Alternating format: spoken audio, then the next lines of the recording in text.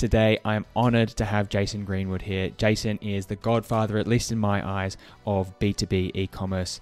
And you might be thinking, what on earth is B2B e-commerce? But it's basically business-to-business sales, but done in a really digital way. And that is where Jason is an expert. Jason, great to have you. Thanks for coming on today. My absolute pleasure, man. Look, it's happy to return the favor after you graciously agreed to appear on my podcast talking about B2B, all things B2B from a merchant perspective. So very, very happy to be here. Absolutely. And, when we were going through the business, there were so many things where I was just thinking, gosh, why haven't we improved that? Why haven't we actually gone into bigger wholesalers, smaller wholesalers? How are we thinking about it? Obviously, people have done this before. And so hence why I wanted to run Jason through the numbers today. So Jason, welcome. This is our board pack. It should be a relatively high level view of how we're running the business. We're going to drop you straight into it. Really want to get your candid thoughts of, what could we improve? Anything that you really don't quite understand just yet, and we can get into a bit more detail there. Sure. I guess kick it off. For those that haven't really been with us before, 10% of our profits are donated to the animal on the sock, and that's our reason for being, why we're here today.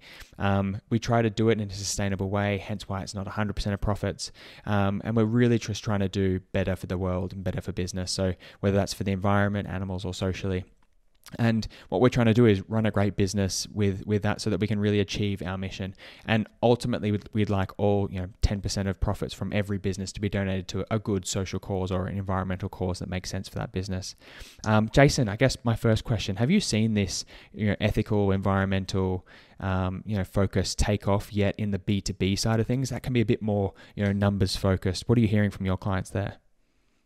No, look, I think that what you guys are doing is pretty groundbreaking. I think almost every single D2C and B2B brand out there would like to adopt some form of greenwashing, for lack of a better term. And I'm seeing more greenwashing than I am genuine action on certain things. And I think that's because most of those businesses, particularly if they're very large businesses, they're very legacy businesses, they've been around 20, 30, 40, 50, 100 years in some cases, they weren't born with a social conscience. They weren't born with any sort of legit sustainability credentials. And so they've kind of tried to bolt that on after the fact and trying to curry favor, I guess, with the green crowd. And in some respects, from a governmental perspective, greenness is being crammed down our throats. And so there's a real resistance from the market. In some respects, people will say that they'll spend more money on green products. But oftentimes what we see that people do versus what they say they will do is very different. That's why we see that Shein, for example, is still, the one of, if not the biggest fashion brands in the world. Not because people, I think, are out there to intentionally destroy the planet, but they don't necessarily fully appreciate the impacts that their purchases have on the planet, and they don't necessarily fully appreciate the impact that their purchase has on moving the market, because they just think, well, it's a $10 top, it's a $5 pair of socks, or it's whatever it is. I think that consumers oftentimes, they don't necessarily, they look at it as almost like peeing in the ocean. What can I do? And so to answer your question in a very roundabout way, I think that I see more green washing than I do genuine, credentialed, verifiable efforts to do better for people and planet. Let's put it that Absolutely. way. Right. And one of the things that we're trying to, really go down the right path of is we made a decision to not be a charity, actually, because we thought we could have more of an impact. But I totally, hear what you're saying around it kind of gets into that place of greenwashing, or, old legacy businesses still are focused on the core business. And that's, why we're here. So we also want to make sure we, I guess, toe the line in both parties that work for both parties. So we are here for a profit, and that's actually why we've made some changes to our business. And so when we're going through one of these things, as much as we are here to run a sustainability focused business, we also want to run a business. So I'm kind of, I guess, toying with that idea at the moment on the board pack, at least in particular. Well, I think that one of the things that you've pointed out to me previously that really resonated with me is, obviously, the more successful you are as a business, because your giving back is based on a percentage basis, the more absolute profit that you make as a business, it's still based on a same percentage. So the more absolute help you can be to people and planet, right? To the market, to animals that are represented on your products. And so I think of it as, well, the more successful you are as a business, the more successful you are as a giver, a business that gives back in the way that they have decided to give back to the planet. You can be a more effective in that effort and have greater impact the more successful you are. And I just use the analogy of when you're in a plane, what is the first thing they tell you? In the case of an emergency, put your own bloody mask on first, because you ain't going to be helping anybody if you're dead if you pass out in the fuselage of the plane, you ain't going to be helping anybody. And so I just think, put your own mask on first, make sure you're successful, make sure you're sustainable in the business and commercial sense, and then anything else that matters to you beyond that, you will be able to have a greater impact and pull bigger levers as a result. Absolutely. And that, I think, ties in nicely to our performance to plan here on a month-on-month view. So we've got the navy line here, which is this year, last year in grey, and then our forecasts in green here as well. The business on the right-hand side, we've got our B2C businesses growing incredibly strongly, kind of 20 to 30% up, year on year. B2B, I'm afraid to say, is actually down, but that was really heavily down to the incentives that we received last year from Fair, Angostura, Creoway, and the like, where they were providing just incredible subsidies. So we are down on year, but that in that respect, but we're only slightly down, 10% down year on year as well. And we've actually tried to reduce the team size to make sure that we're staying sustainable in that way. But we're also thinking about what are the different ways we can grow the business. And if I was to describe B2B to you, Jason, it's primarily those marketplaces. It's then 2% our kind of what I'm calling manual wholesale, the likes of Mercata, WPD app, that type of thing, where they're coming directly to us. But we're struggling to get into the bigger retailers as well. And so starting to think about that kind of like size. We've got the proposition right, the product's working, but we still are struggling to kind of like get up to that next stage and then, embed with our current customers that we've got an even more, I guess, solid sales relationship. And so that's where we're struggling a bit at the moment.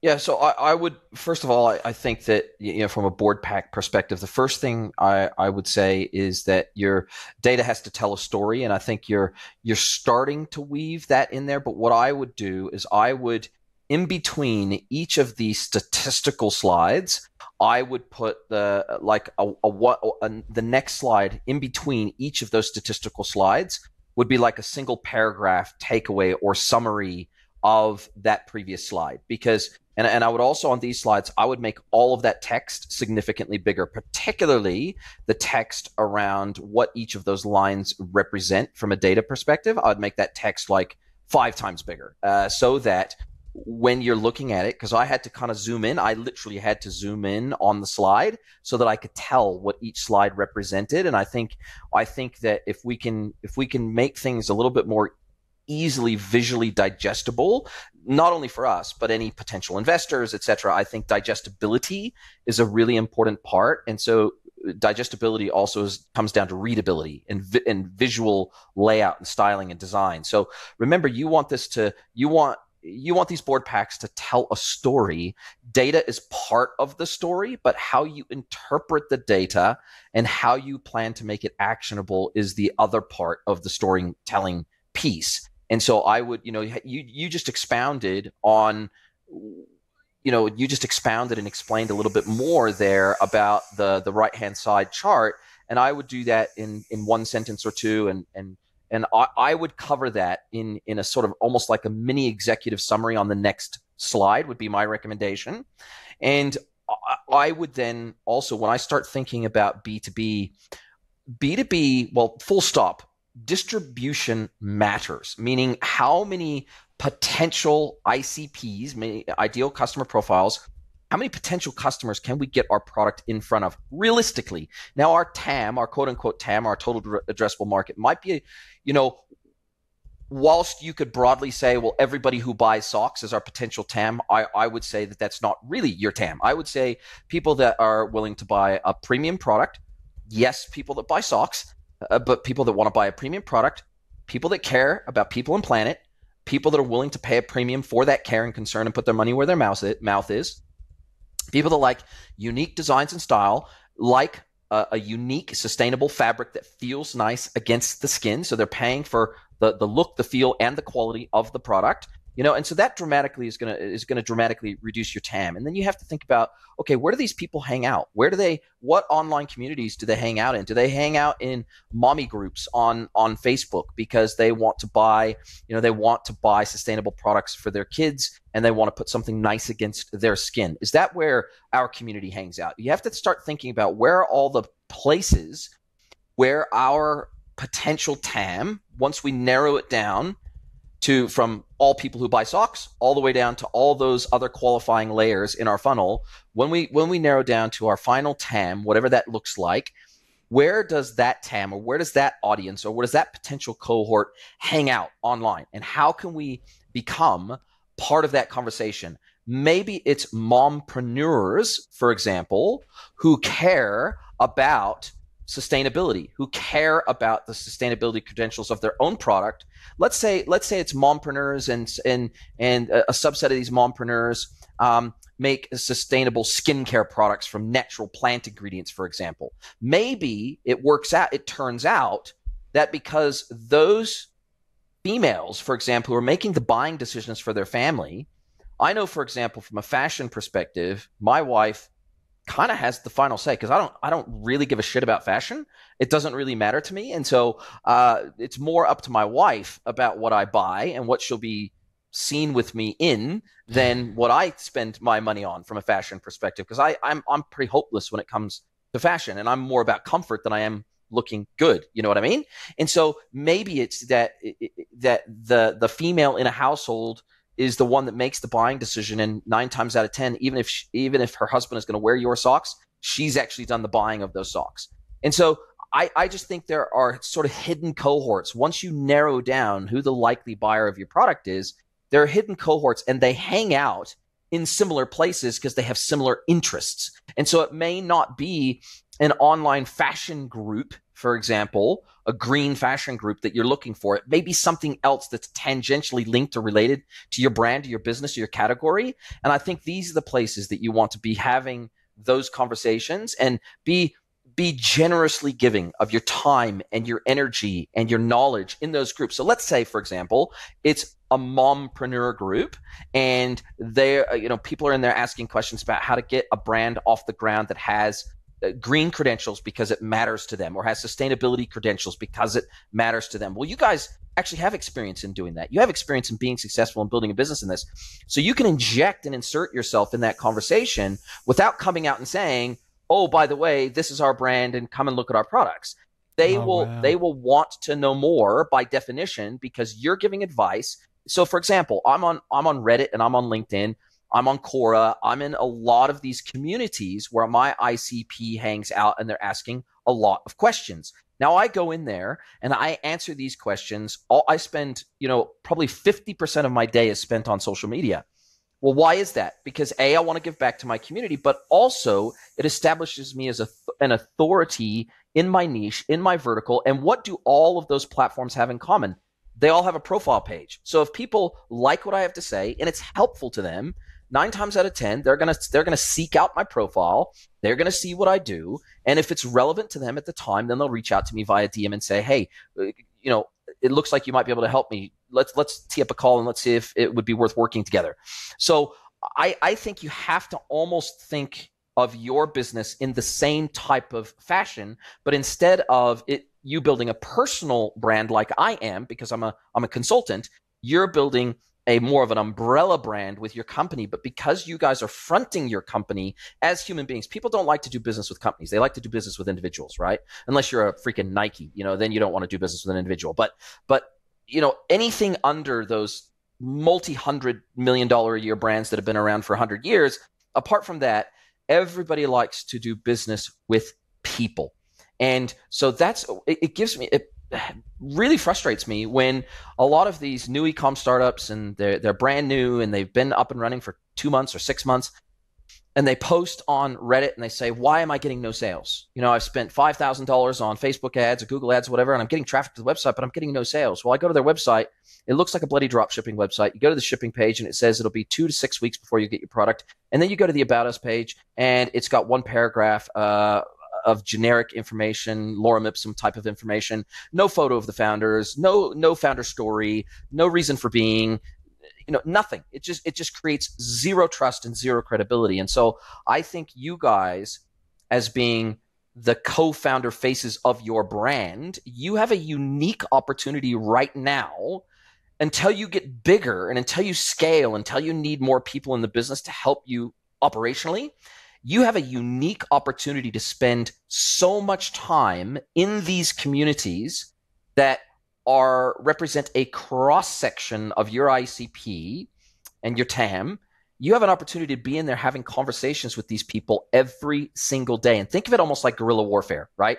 It's guerrilla warfare to get your corporate brand out there, because then when people follow back to your profile and then it links to Bearkind, that's how people are going to find out about you. But if you just become known as the helpful people, the caring people that I know you already are, then that will be inextricably linked with your brand for life. And once you get to a certain scale, from a B2B perspective, then the demand will be grassroots demand. There will be people that will be going into their local clothing shops, their local sustainable stores, their local, there is more and more physical retail that is dedicated to sourcing sustainable, green credentialed, legitimate green credentialed products. And if someone who is a customer of yours goes in there and they don't see your product or potential customer, then they can actually ask for it by name. So that's what I mean by grassroots demand. You want pressure coming from above and from below. So you want to be a magnet, not a lasso to your brand. And so, and I'm trying to do that with my personal brand. I'm trying to be a magnet, not a lasso. So yes, you may need to establish a bit of an outbound cadence with reaching out to some of these bigger retailers. But I suspect that starting grassroots level with some of the small and mid-sized retailers first, that actually their sourcing decision is more considered as opposed to purely profit driven. The big retailers, it's all about profit and it's all about demand. So unless you already have massive demand for your product in the market that effectively they can draft off of, it's going to be hard to have the conversation. Whereas the values that your business bring to the table, they will matter much more to small and medium-sized retailers that have between 1 and 10 stores, right? And so it's an easier conversation to have if you establish an outbound cadence. It's going to be easier to have conversations with those small and mid-sized retailers that are usually still family-owned. They're not public companies yet. And it will be easier to have a values-based conversation with them versus a revenue-based conversation and a demand-based conversation. Then, once you establish a stronghold in small and medium-sized businesses like that, and as the demand grows, and once you get to say roughly 10 to 20 million ARR, annual recurring revenue through your business, then all of a sudden that will be a signal that there is greater brand demand in your market outside of that super core niche that you start out with. It's a land and expand approach. And so by landing and expanding in places where you can win by virtue of your ethics and your values as a business, starting there, then that will allow you to expand into the bigger players where effectively you're going to say, look, we have this track record of demand growth over the last 2-3 years. You guys don't want to miss out on this. And if you want to be more underneath the halo of sustainability, then you need to be carrying more sustainable brands. We're that brand. And we've already made great strides in building demand for this brand that you will be able to draft off of once we get to this scale. So these are the types of lenses I think you need to think through as a business, because you guys are still a relatively small business. And so I think from a strategic perspective, that land and expand model, while you have time on your hands to establish a stronghold in communities related to the types of products that you guys make, that feels like a massive opportunity to me. Yeah, I love this. I mean, as we're talking about kind of like plugging this B2B gap, it's a discussion that Lucy and I are having literally this morning around what are we actually going to do for outbound sales. And I'm kind of sitting there thinking, this is great. I can find a bunch of leads, but I don't really feel like I've got something where I can grab that, trusted position, come into them, something that's just not cold straight away. I was going out to a bunch of distributors this morning and we're really unknown in that particular market. And I'm just sitting here thinking, what's my ICP? Maybe I have a 50% idea of what that is. What is my outbound cadence? I'm starting to get that, but that's probably in its infancy. And then what's our profile? How are we hanging out? And, as you're saying this, last year we had some of our biggest months, kind of 50K, 50K on the wholesale business in June. And that was where we went out to where our customers are from a trusted party, talking about, whilst it was about our products, it was more about Bamboo Socks in general and how, we happen to also sell them if you're interested. And that's when we did, we've struggled to really mirror that success anywhere else in any of the other months. And so that's absolutely something that we have to do. That's interesting. Also look at the success of other companies that specialize in bamboo fabric. Now, you don't necessarily want to try to replicate them and what they do, but they can give you clues on how they've been successful. Look at the communities they hang out in. Look at the social work that they do. Look at how they communicate with the market and the channels they do so through. And look at the communities that they play in. And I think that, I'm thinking of a brand. There's a famous brand in Australia called Bamboo Body, and Right. all of their products, it's basically sportswear. It's like the Lululemon of bamboo fabric, basically. Think of them as kind of that, right? And I know they've been very successful in effectively differentiating themselves from the broader activewear market, of which it's super, super competitive. So they want to cater to activewear buyers that also have a social conscience. Now, when you think about it, that is a perfectly natural fit, given the fact that so many activewear buyers they're into their yoga, they're into their, they're into their breath work, they're into, sure, a lot of them just go to the gym and they're gym bunnies. Don't get me wrong, but then there's a big cohort of that group of people that are more, let's just say, more tree hugging hippie like personas that go to Tulum every year and they hang out and then they take pictures for Instagram. And that's their kind of persona that they position with the world. And if they can get a product that they love, they can get a product that is comfortable, they can get a product that is sustainable and adds to their personal credentials as, say, an influencer, or just as aware of the product that says, hey, I care about the world, but I also want to look good and feel good doing it. I think they've tapped into that real strongly. They've tapped into that existing market, an existing category, but differentiating heavily in that category for that subset of those activewear consumers that are right. Like it's a perfect fit for them, right? In all the communications, in their product development, everything. Like it's a perfect fit for them. And again, I don't know how commercially successful or otherwise they are. I just know that they're pretty bloody well known. That brand is bloody well known, and I think it starts there. And if you become well known as a brand, commercial success generally follows. Yeah, and I've not tried to focus on the bamboo side of it yet. We've been focusing more on the sock side, but that resonates so truly. Happy Socks is the 800-pounder gorilla in our market. And, what are they doing that's right? How are they going out to clothing boutiques? What type of point of sale stands are they offering when we're going in and having a look at those stores? And that was actually something that, really drove us to drop our prices recently, to kind of be more margin focused, more small business focused, that we could start to grow out to them. But I hadn't considered it from like their brand as well for Happy Socks is very unique. And people know it. They've been around for 15 years now. Their quality has really, gone down in comparison to where it was. I think, Trustpilot, they're 1.8 stars. We're at, close to 5. And, with hundreds of reviews now. And we're sitting there just thinking like, what are we getting wrong? But that brand is so strong for them. But I want to move on, Jason, and I want to show you kind of like, I guess, the rest of the business outside of just, how's the performance to plan. So this is how our revenue is breaking down at the moment. About half of it's coming from the wholesale business, which is mostly fair. We've got some wholesale pricing discount, and then our manual Makata sales are not represented here, but they are around the same size as the wholesale pricing discount. And then our D2C, kind of bringing together the online store, Etsy, Miracle and Shop, is about £6,400. Month on month, slightly down. Year on year, massively up.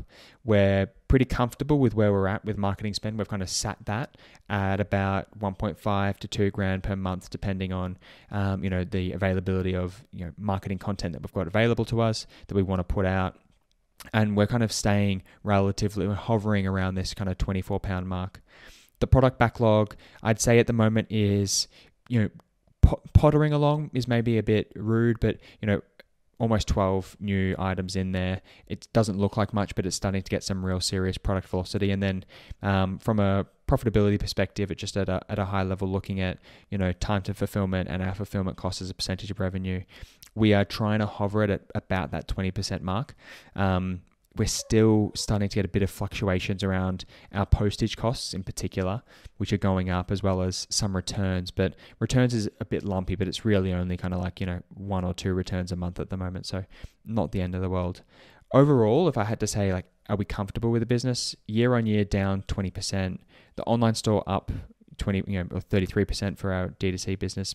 And then, the wholesale business not supported by those incentives. I think we still have room to improve, and we want to kind of really nail down on the fair side of things a bit more as well. Yeah, so two immediate things that leap out from this page. That left-hand side panel there, I would make that a pie chart. I'd make it completely visual. I would turn it into something completely visual because it's more easy to digest that data. Second of all, I would, if I was an investor looking to invest in or buy your business, channel risk to me is what leaps off the page. We have such a dependence on basically 2 channels right now, which is fair in our online store, that we need to de-risk the business ASAP from a channel mix perspective, just because that is to the point where I would say that should be your top priority. And if, let's say, you were represented in this pie chart, I think that what we would see is, if you let's say you were selling on the Amazon channel, for example, in addition to Fair, and let's say you were hypothetically selling on the eBay channel in addition to Fair, and let's say you were selling on the Iconic in Australia, right? Those 3. Let's say you were selling on those 3 additional marketplaces. Then what I would do is I would break those out in the pie chart, basically as marketplaces. Basically, the moment you have more than one sub channel within a parent channel grouping, I would start breaking those out by total sales on marketplaces, for example. I would break that out as one value, and then I would break out the sub percentages within that channel grouping. I would break that out so that it was clear that we're over time de-risking our business from a channel mix perspective. So I would say even more important than new product development for you guys would be channel diversification. Because when I look at this, it scares the shit out of me, because I go, what if Fair was to fall over tomorrow, or what if this is very unlikely to happen. I realize that. I realize these things are outlier events. But let's just say Fair falls over, they got a business, they get bought, they triple their fees, there's so many things that could happen to jeopardize that channel that are outside your control, that all of a sudden either the total revenue through that channel goes down, or the net margin goes down dramatically on that channel. And so in either one of those events, they are catastrophic for your business, right? And so I would say that from a risk management perspective, we want to diversify our channel mix as fast as possible. And I know that's hard, especially, it takes effort and it takes work, but especially with some of the omni-channel connectors that are out there, the omnivores of the world, the channel advisors of the world, etc. It's pretty easy to plug in from your Shopify store in at least testing and trying some of these other marketplaces. I think you would potentially have some awesome success on Mercado Libre and some of the LATAM marketplaces as well, because they're oftentimes more ethically and socially conscious than some of the English speaking world can be. Sometimes the English speaking world is maybe a little bit more, maybe a little more materialistic, a little bit more keep up with the Joneses type of mentality. Whereas I find now that I live in Mexico, the LATAM mindset is it's family first, because they're like 85% Roman Catholic. So their focus is on family, their focus is on nature, their focus is on community. So they just by definition of their culture, they are more sensitive to the ethics of business because of their natural cultural tendencies. So I think you've got some channel mix challenges here that as an investor I'd be looking at, and I'd be going, damn, we over the next, let's put a plan in place to where we double the channel mix that we have today within 12 to 18 months. Yeah, that's perfect. And it's something, it keeps me up at night thinking about, it really is within, I guess, if I was running those fair marketplaces, anchor store marketplaces, I'd be sitting there thinking, okay, well, I need to increase my revenue. I'm going to increase, fees by 1%. And, the next 10 managers of that business are going to do that without doubt in my mind. And I love the way of thinking about it from a channel mix risk perspective. And I'm just thinking of seeing, the bar graphs or the column graphs over time as they kind of, chunk up and improve month on month. And yeah, I've not thought about it in that perspective at the moment. We're thinking about, going into the larger retailers. We're thinking about getting direct wholesale relationships, not just a marketplace relationships. But what do we actually, I'm not measuring that, and what measures matters and what measures will get changed. So that's something we need to address really quickly. I guess from a scale perspective, Jason, we're at about 500,000 pounds of revenue a year at the moment. 60% of that, 80% of that comes in quarter four. And, that seasonality is a big piece here as well. But we're trying to, I guess, level that out as much as we can. But I guess my question for you is more like, at this scale, 500,000 pounds of revenue, what, it kind of makes sense to me that we're a bit beholden to some channels. Is there any guidance that you'd say, okay, looking at this business at this size, that you're thinking that comes to mind as you consider, businesses that you've worked with that are 1 million, 2 million, kind of those steps above us? Yeah, look, I think channel mix before catalog or range extension, it's easier for most brands to execute on, right? Because Right. when you range extend, or when you catalog extend, or when you category extend, there's usually some pretty big costs associated with that in terms of design, new product development, perhaps new manufacturing partners, sourcing of raw materials. There's logistics. There's a lot of additional expense in catalog extension, especially when you're a designer, manufacturer, distributor of your own product like you guys are. It's not like you're just buying in 20 different products from 20 different brands and then redistributing. That's not what you're doing. You're a brand, you're a manufacturer, you're a wholesaler, and you're a distributor, right? And so therefore, all of the cost structures associated with each of those tiers, all the way from manufacturing to get it into the consumer's hand, you're responsible for. And so those are cost structures that are fairly rigid, and there's a certain amount of cost that you just can't get away from. Whereas increasing the manufacturing of your existing range from a volumetric perspective, so that you can service more channels and more demand of that existing catalog, that is usually significantly easier for manufacturers to digest, because they're working with the exact same manufacturers, they're working in the exact same regions, they're just dramatically increasing their volume. And actually what that serves to do is it serves to increase the profitability, the unit profitability becomes significantly better at scale, right? Because usually, if a contract manufacturer is making 100,000 pairs of socks a year, and you jump that up to 500,000 socks per year, you might be able to save 25% of your manufacturing costs.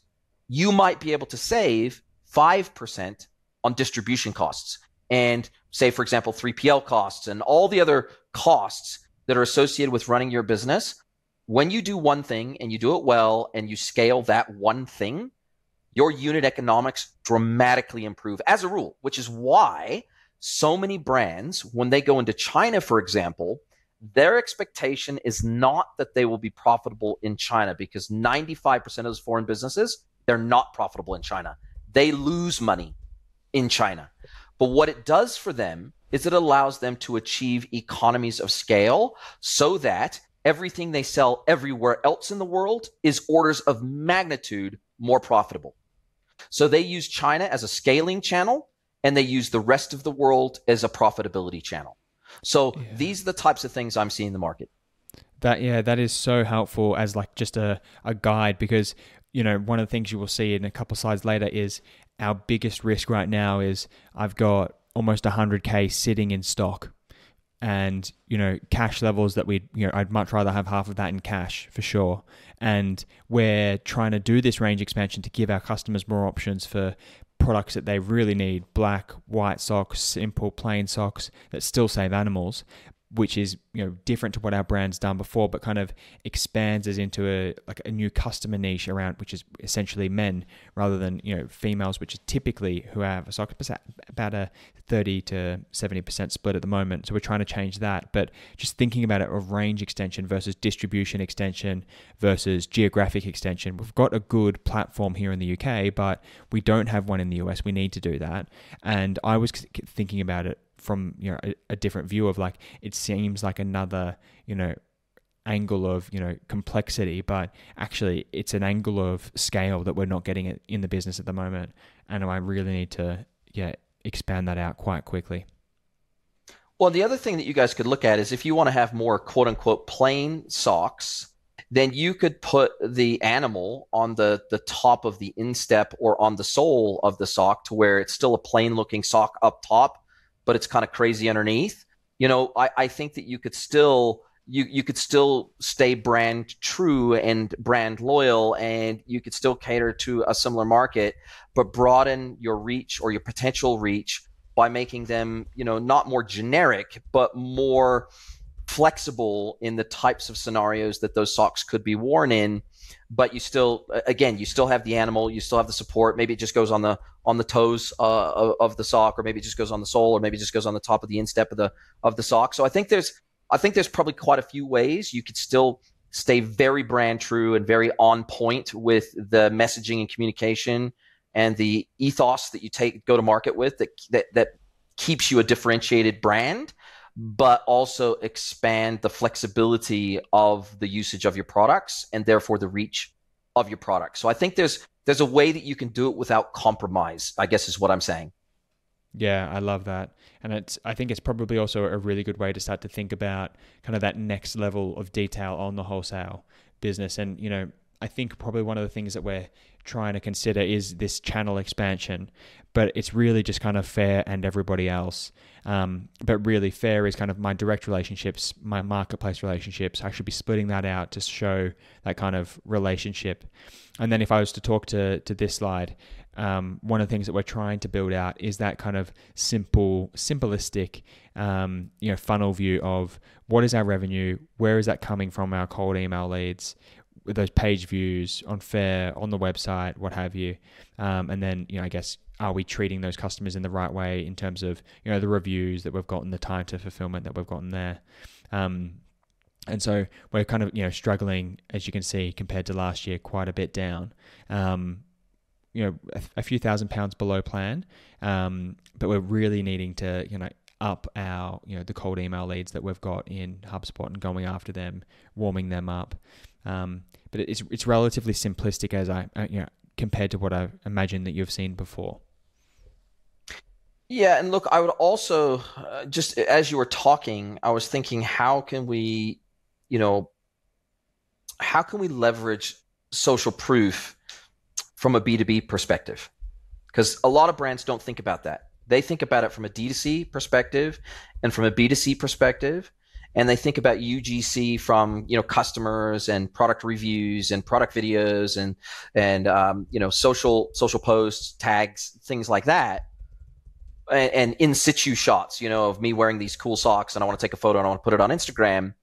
But what a lot of B2B brands don't think of, they don't think of the social proof that comes from your distribution partners. So these small boutiques that you can do a short 5-minute interview with of, hey, how did you find out about us? Why did you decide to carry our product? Why does it matter to you? Where was the values alignment between our two brands that felt like it was a good fit? How has this performed commercially for you? Has it been beneficial commercially for you because it was maybe a product that you couldn't get anywhere else? There was just nothing else exactly like this that gave it a unique quality that meant that we could easily more sell it. We could more easily sell it as a small boutique because of XYZ reasons. Because remember, we're looking for social proof from a B2B perspective just as much as humans. We're looking for social proof from a B2B perspective just as much as we are a B2C, D2C perspective. Because remember, those are potential B2B buyers too. So why should I buy into you? Why should I buy into your brand? Well, oh, cool. This other brand, this other B2B customer has gone through the exact same diligence exercise that I'm going through right now. Cool. They've helped me jump the queue, so to speak, in terms of my due diligence. And that's why when I think about my own website, now admittedly, we're in very different industries. I'm selling a digital service, not a physical product. But why I worked so hard in the first 6 months of having this consulting business to get some really, really good testimonial interviews with my customers and with my partners, because that social proof makes it easier for someone to then come and buy my services and be trustworthy that I'm going to deliver on what I say I'm going to deliver on as a partner. That becomes a hell of a lot easier to digest in a video interview format. So I think you also need to think about, because you've kind of already got the D2C bit dialed from a website perspective, and you're already thinking about how can we introduce, how can we weave social proof into our story from a D2C perspective. And I think you're doing that effectively. But man, we got to replicate that same level of social proof on the B2B side. Oh, I love that. And it's something that we've not thought about at all, where we really want, I guess the best way to put it is our customers are always in that important, but we're not putting them in that urgent perspective of getting social proof. We have some incredible businesses that stock our socks. I'm just thinking about the Scottish Seabird charity. They were probably the creme de la creme. They, sell, we donate to them. They're actually one of our charity partners. They sell thousands of socks themselves, supporting the puffins. It's awesome. And we really want to go there, check out what they're doing well in the store, see, the business itself. It ticks that, charity angle, being able to kind of go, really sustainable. It talks about a story. It shows also our wholesale partners and our retailers what is actually possible and what people are doing well, that we're not, we're really not talking about that. And this is why have I not made it, important? I thought it was maybe like a branding exercise, but actually it's maybe more of a sales plus branding exercise, which, we're not getting done at the moment. Yeah. And also focusing on those charity interviews as well. So for me, it's all fine and good that you say, hey, we donate to this list of charities based on the animal that's represented on our socks. But man, I tell you, storytelling is such a powerful thing, and video storytelling in particular is such a powerful thing, because it's as of today, until AI can generate generative video from scratch, from nothing. As of today, video is the most authentic communication method, or one of the most authentic communication mediums there is, because you just can't fake this type of dialogue. You can't fake this type of interaction that you and I are having right now. And I think that, just as social proof from a D2C perspective is important, you've got two other sets of partners here. You've got the B2B buying customers, but you've also got the charity partners. And they are equally important in the pantheon of importance of social proof. They're, in my opinion, they are, it's a third. It's you've got the end consumer of the product, you've got the B2B buyers of the product, and then you've got the charity partners that you work with. In my opinion, each of those cohorts are equally important from a social proof perspective. And I think there needs to be equal focus on those three cohorts. That's such a good breakdown, because we're probably just really focusing each within their individual silos. So we have the customers, but that's on the D2C business. We have the charity partners, but that's more just like us looking after them, making sure that they've got, you know, the right levels of support, we're getting the donations right, this type of thing. Then individually, again, we're looking after the wholesale businesses, but that's more from a servicing, how the stock's selling, but we're not linking that up in a story. And I think we have such a powerful story, in particular with, you know, that kind of authentic business that, you know, Lucy's building in particular around young solo female entrepreneur who has an environmental conscious, that is, you know, trying to grow a wholesale business, trying to help, you know, a lot of other businesses grow as well and do better, and kind of, you know, I guess shining a light that you can partner with a charity relatively easily. You know, we've gone extreme and we're partnering with 25 plus, but yeah, I think that's been, you know, so helpful.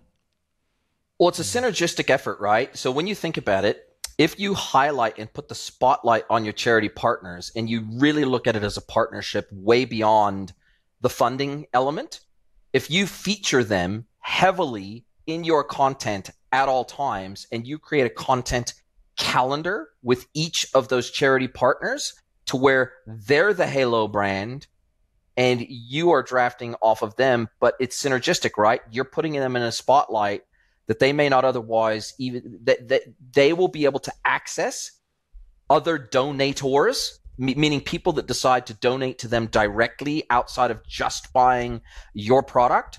It's going to put them in the spotlight and it's going to put you in the spotlight. So it's very synergistic, right? And it's exactly the same with your B2B buying partners, right? If you put them in the spotlight and you make them the focus, not you, then all of a sudden you're going to potentially drive more demand for them, which means by definition, you're going to have more selling opportunities in store with them. So I think that whilst UGC from a D2C perspective, meaning your consumer UGC, that is kind of almost all about you, right? But the UGC of your brand partners and your charity partners, that actually has to be all about them. You are putting the spotlight on them and you're getting a little bit of the halo. You're getting a little bit of the pixie dust. You're getting a little bit of the sprinkles on you at the same time. But it's got to be all about them from a content perspective, in my opinion. It will benefit you, but that shouldn't be the focus. The focus should be them and benefiting them and helping them. And then a little bit of that pixie dust rubs off on you. I think of it like moths, right? When you fucking get a moth in your house and it's flapping about and it's freaking all over your clothes and you're trying to get it in a glass and you're trying to get it outside without killing the moth. There's just dust of these moths everywhere. You can't escape it, right? I had this literally yesterday. I brought in a shirt that was hanging on the line, drying outside, and I didn't realize that there was a moth on it. And I brought it in and I laid it down on the bed. And I was like, I went to fold it, and there was a moth inside there. And it was still alive, and I gingerly took it outside, but there was moth dust all over my shirt. Yeah, that's how I think of this. I love that pixie dust, and it is perfect for what we're thinking about with our wholesale business. As you can see, we've got the D2C, consumer content calendar here. We've got our campaigns, the promotions we're thinking of running, key trends, trade moments, but we're not going hard in our wholesale perspective. And then we're not even thinking about how we're talking about our charities throughout the year. And there's probably a seasonal element for our charities. There's an element of like Animal Days, which we're always on, and that's core to our business. And their campaigns that you can tail on. So you can put together this campaign calendar. You can do the exact same thing for your charities and for your B2B partners. Yeah, and I think that's so crucial, just as a little unlock for how we're starting to build the rest of the business around maybe a more core and probably a more like sustainable and repeatable model as well. At the moment, it's heavily seasonal, whereas these B2B businesses, these B2B buyers, they're trying to decrease their seasonality. And in fact, you are effectively tailing on their lack of seasonality because they will be carrying a range of products from a range of suppliers and from a range of categories. So by definition, they are always working to become less seasonal. So you can benefit from their lack of seasonality by unifying your marketing plans and programs to amplify each other's go-to-market proposition. you can amplify each other. And the same with your charities. Your charities are trying to raise money year round, absolutely Christmas time. And there'll be certain times of the year when people are more of a giving mood, a giving mode, absolutely. So they'll be somewhat seasonal, most likely. Or if they're working with seabirds, for example, and there's a migration time of the year, then they'll have maybe like a big fundraising at a specific time of the year that's relevant to that animal. Absolutely. I Oh, totally get that. genius. Yeah. But the reality is they will have their own calendars that you should work in with to de-risk the seasonality of your business. That is so crucial, and I think probably one of the last slides I'll leave you with, Jason. I guess at the highest level is that kind of seasonality view, and or maybe more the content calendar, and then how it relates to our core marketing funnels from an e-commerce perspective. And this is something we're thinking about for the D2C business, but I'm really interested to see how you think about it for the B2B side of things. So obviously we've got, kind of the core spends. This is my least favorite slide, that's for sure. Our main channels, Facebook, Google, Klaviyo with our emails. Then we've got kind of non-core around, Microsoft, Etsy, Pinterest, and then some experiments we're doing around with, affiliate marketing in particular, all kind of tying up to how we're doing, overall in total, it's kind of sitting at that 3.1 times ROAS with a relatively low spend. But how do you think about that for a wholesale business? Look, I think until you've got more channels that are contributing significant revenue to the B2B side of the business, it's awfully hard to say, okay, we should double down here and we should maybe pull back a little bit of spend here because it's just not driving significant ROI for us. At the moment, you've really just got the fair channel. Now, let's say 18 months from now, you're selling on Fair, you're selling on Amazon, you're selling on eBay, you're selling on the Iconic from a marketplace, pure marketplace perspective. Yeah. And you're doing, like decent business. Maybe it's not just 25% each, but it's significant enough revenue contribution that you wouldn't want to dump them, but maybe you want to reallocate some spend. So let's say on the Amazon channel, you've got a breakdown of listing fees, selling fees, and say Amazon PPC. Let's just say hypothetically, okay? And let's say hypothetically, as we chart out our PPC on Amazon, the ROI just isn't there in comparison to say Facebook or Google, right?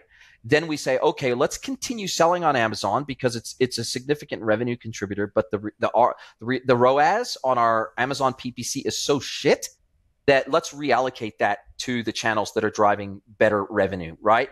Doesn't mean we'll never do it again. Doesn't mean I think you have to revisit these channels every 6 to 18 months. You have to revisit these channels because they are an evolving channel. And when you think about Amazon PPC, from zero to the third biggest ad network in the United States in under 5 years or something like that, it's insane. Like it's insane. So there's somebody getting ROAS out of Amazon PPC ads, and some of those brands don't even flip and sell on Amazon. So something's working somewhere. So the reality is it's probably worth a test and try. I wouldn't say go and allocate 50% of your budget there, but you probably need to allocate somewhere around 25 to 30% of your ad budget to test and learn.